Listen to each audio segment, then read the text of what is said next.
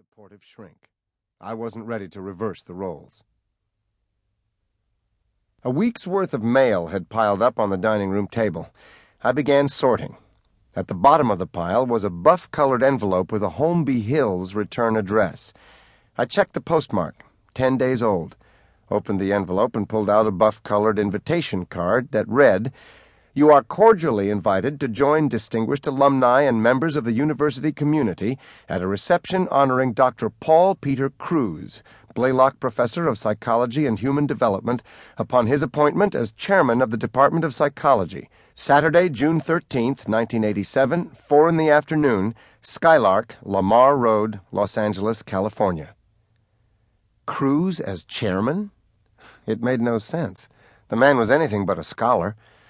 In my student days, he'd been an advice columnist in a women's magazine with the requisite Beverly Hills practice. He'd made only the slimmest pretense of conducting research, something to do with human sexuality that never produced a shred of data. But he hadn't been expected to be academically productive because he hadn't been a member of the tenured faculty, just a clinical associate. From that to Blaylock Professor? Incredible. I checked the date of the party, 2 days from now, then tossed the invitation in the trash and forgot about Cruz. But not for long. I had no patients scheduled the next day, Friday, and spent most of it being depressed about the situation with Robin. A daddy's girl, she had followed in her father's footsteps, handcrafting furniture, and finally found her perfect pitch as a luthier, carving and inlaying custom guitars and mandolins. We were lovers for 2 years before she agreed to live with me. Even then, for the last 3 years, she'd held on to her Venice studio. In the spring, she began escaping there more and more, and soon started spending nights, claiming fatigue. I was busy myself, so I didn't think much about it.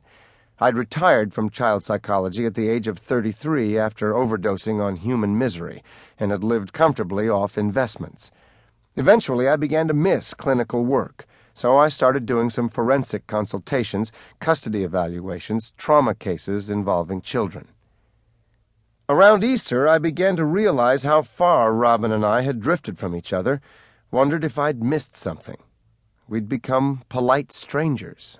Something had to give. Early in May, it did. I confronted her and demanded to know what it was all about. She said that for a long time she'd been feeling like she'd lost herself, feeling overwhelmed by me, like a boarder in my house. I told her I'd never meant to hem her in, but she said that that wasn't the issue. When we'd first met, I was still burnt out, and she'd helped me get back on my feet. Now she felt I didn't really need her for anything. She was confused, she said. She needed time to think. "Take all the time you need," I said. "All the space. Just don't cut me off." 2 days later, I came home and found a note. "Dear Alex, gone up to San Luis. Cousin Terry had a baby. Going to help her. Be back in about a week. Don't hate me. Love, Robin." On Saturday, a former classmate named Larry Deshoff called. "Get the invite to Cruz's big bash?" he asked. "It's gracing the bottom of my wastebasket," I said. "Come on, it could be fun in a Mondo Bizarro kind of way. See how the other half lives." I remembered something. "Larry, weren't you Cruz's research assistant for a while?" "Just 1 semester. And yes, I'm being defensive. My excuse is that I was broke. We sat around and watched undergraduates watch dirty movies. Total bullshit. Cruz got away with it because he'd brought in a private grant to study the effects of pornography on sexual arousal." "Did he come up with anything?" "Major data. Porn films make college sophomores horny." "How'd he climb this high, Larry?"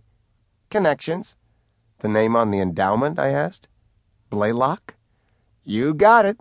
Old moolah, steel, railroads. Way I hear it, Mrs. Blaylock had a kid with problems. Cruz was the kid's therapist. Must have made it all better because Mommy's been pouring money into the department for years, on the condition that Cruz administer it.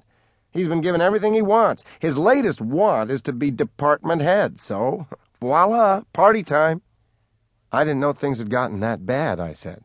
"That bad and worse, Alex. Undergraduate enrollment's way down, which means budget cuts and layoffs. Cruz brings in money, he can eat tenure for breakfast."